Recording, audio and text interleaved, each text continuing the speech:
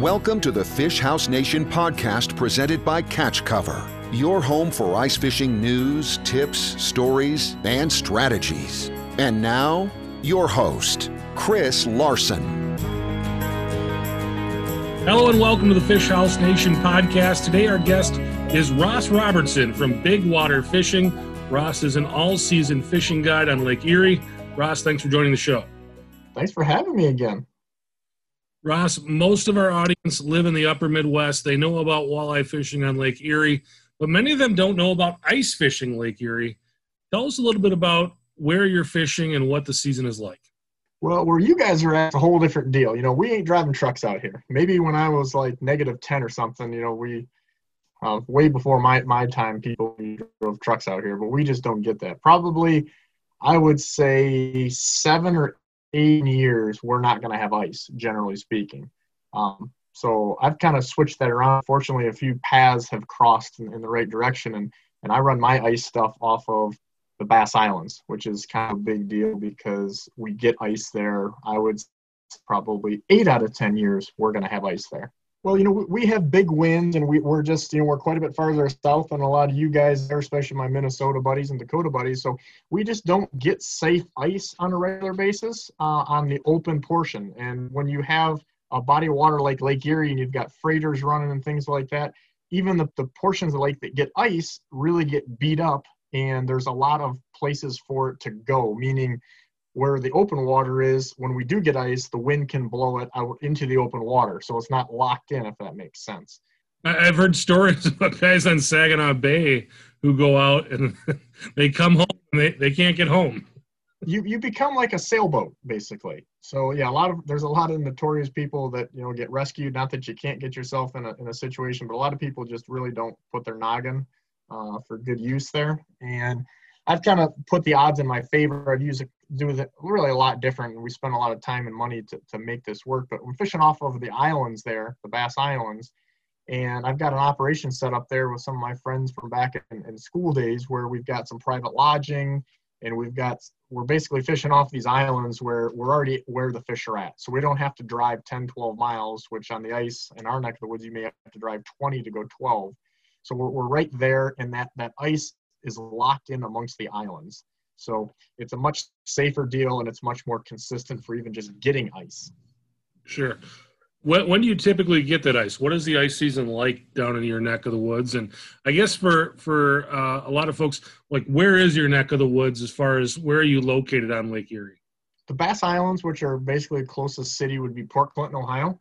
But, you know, the famed kind of Lake Erie Bass Islands there, the stretch out.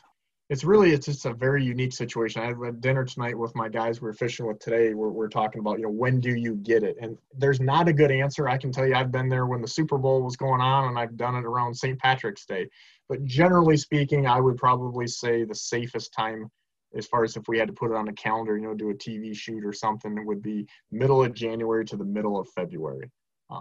But I think we all know, whether it's for a good way or a bad way, we've had some really wacky winters. They either start early or start late, and you really can't put your finger on it too close over here. Walleyes are the big draw on Lake Erie during open water. What is the walleye bite like over the wintertime? It can be varied in the fact that, you know, the caliber of fish. I would tell you probably I probably have caught some of my biggest walleyes of all time through the ice, because it's basically like our pre-spawn bite, right? And they tend to be towards our late ice, kind of dumb. Unlike, you know, in your neck of the woods, our early ice is actually sometimes a little bit more difficult bite. And I think it's just because those fish are just staging differently. You know, in Minnesota, I can remember back in the day going up there with buddies and we're throwing sheets of plywood down, you know, to start the season or end the season to get off, you know, that shoreline ice.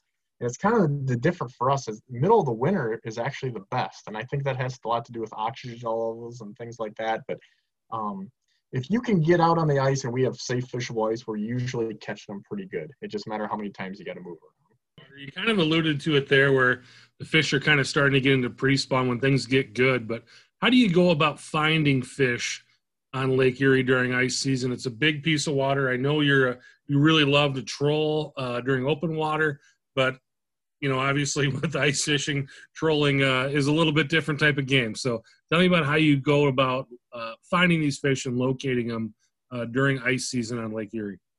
I kind of relate it to some guys when we have these conversations, because there's not necessarily a great answer, but I kind of relate to hunting, because I think a lot of fishing and hunting references are the same. That helps guys a little bit. Where if you're hunting, sometimes you realize like, hey, you choose this area that you think is going to be good, and you put yourself in the best situation. And it's kind of like that because you can only move around so much. I don't care you see all these things guys talk about, ice trolling and being mobile and this and that.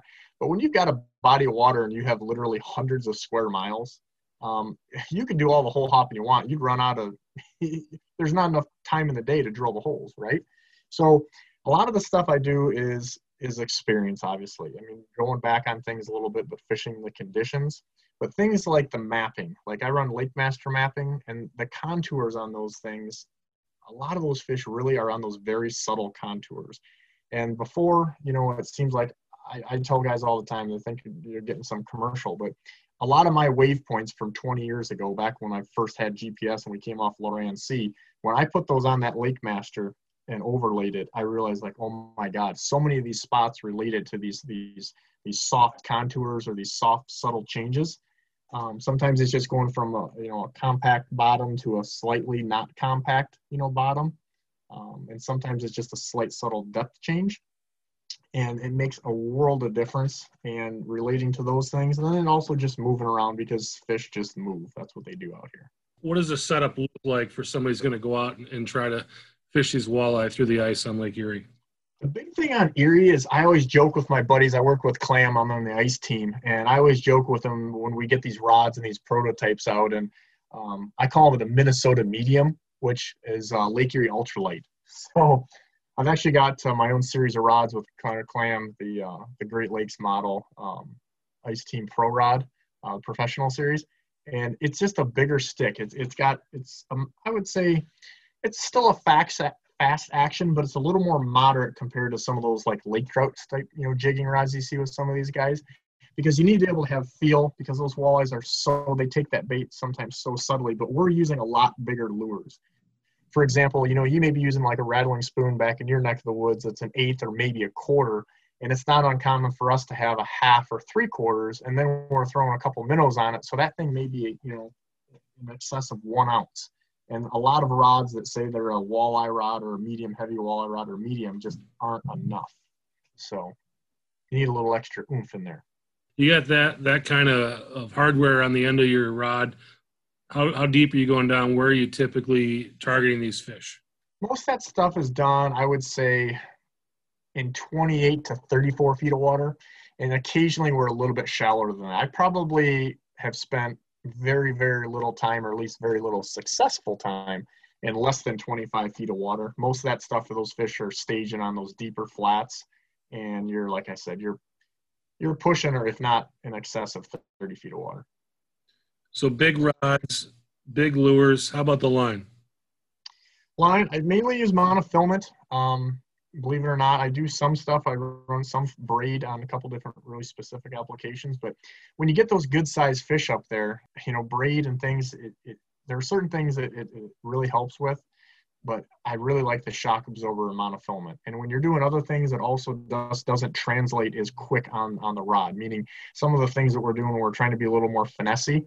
You don't get that drastic pop to it. I don't know, probably not describing this well, but I use monofilament a lot, and most guys don't, but I do. How about the fish?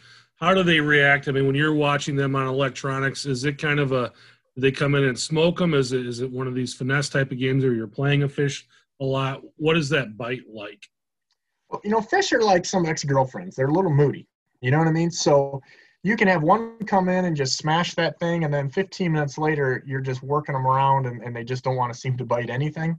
And I think that the thing is having really good electronics is huge. Like I'm using a Humminbird flasher, and I've kind of switched over from the traditional flasher, generally speaking, and I'm using like the Helix, the LCD, because they're super fast. But I like having the chart speed on there, so I can use the traditional flasher wheel, but then also the 2D.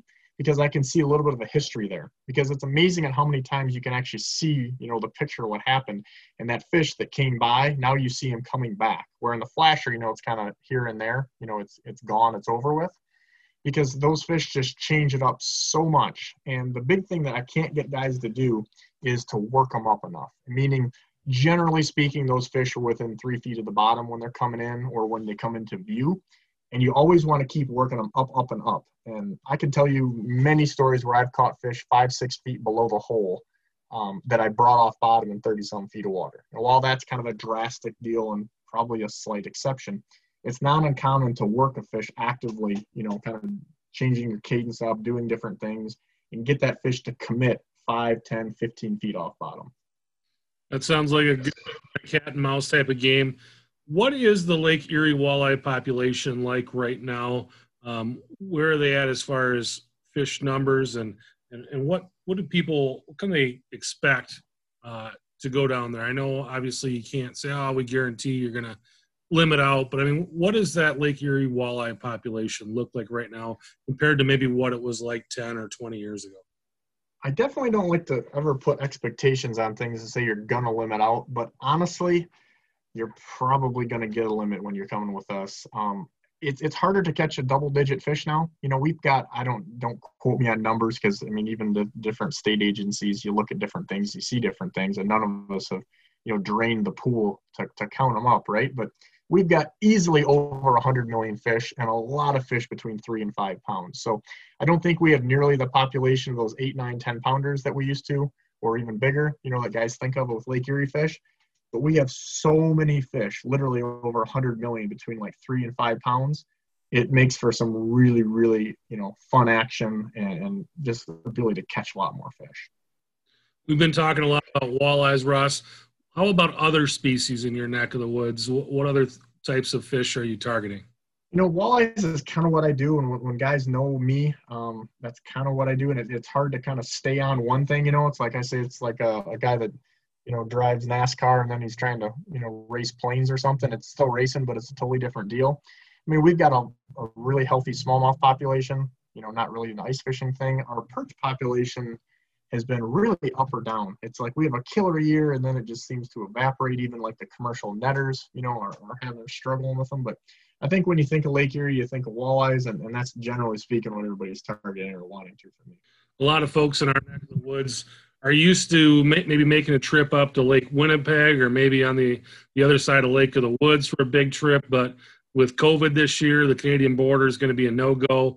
So if someone's kind of looking to do something out of the ordinary, and instead of going to Winnipeg, maybe you take the trip down to see you on Lake Erie, what is that experience going to be like compared to a trip to going to Lake Winnipeg? Paint us a picture on what that might be like. Yeah, it's a totally different situation. I've had a lot of guys that have done a lot of fishing, and again, part of it's just the Erie deal, and then part of it is just because of the kind of unique performance and situation that I can give these guys. Like I said, I've got a few of the right friends through the years that happen to own a lot of stuff on some islands, so we have the guys come across there. It's a pretty economical deal, probably a lot less expensive than even going to Winnipeg, let alone the travel time. And we're fishing off of an island with a lot less traffic. We don't have to get up at 3 in the morning. We're not fighting the crowds. And it's just the fishing is really consistent. Not that you don't have days, how that goes with ice stuff and temperamental fish. But generally speaking, our fish kind of get dumb at some point in the day, if not throughout the day. And I don't know too many guys that are, at a small bar eating there that's basically only open a few days a week and there's 10 people in it. It's kind of like Cheers. We're on an island with just local people and a lot of guys, I went to school with and run around with, but yet we have a quarter-mile drive to some of the best walleye fishing from where the guys are staying, which is really unique. That sounds awesome, Ross. Is there something that I didn't ask you that you wanted to talk about tonight? Well, in a big place out there, and comfort comes into play, right? We like to be comfortable, but I think the biggest thing is safety. So I use Argos. We've got the tank treads, they're enclosed, and while we certainly don't want to break through or have anything like that happen, if it does, they float. And they're just a lot more comfortable because, when you're on snowmobiles or four-wheelers, you're exposed in the elements. And while we don't have to go very far when we're fishing off the island, that peace of mind it's huge for me, and I think it is for the guys that fish with me too. All right, thanks, Ross. If people want to know more about you or how to book a trip with you, how do they find you? I'm pretty easy to find. Big Water Fishing, whether we're on YouTube, Instagram, Facebook, or whatever it is, or bigwaterfishing.com. Get a hold of me. We can give you some different options and things, and I think we're going to have a good year. The word is a hard winter, and it's kind of started that way for a lot of people, so I'm looking forward to getting out there and doing it. Yeah, we're already starting to see some ice around our neck of the woods already. I know it's supposed to warm up here next week. That's all going to go bye-bye, but it's got people fired up and ready for ice fishing, and it sounds like you are also in that mood. So hope you have a great ice season. Thanks so much for coming on the show, and take care. Thank you. Thanks for listening to the Fish House Nation podcast presented by Catch Cover.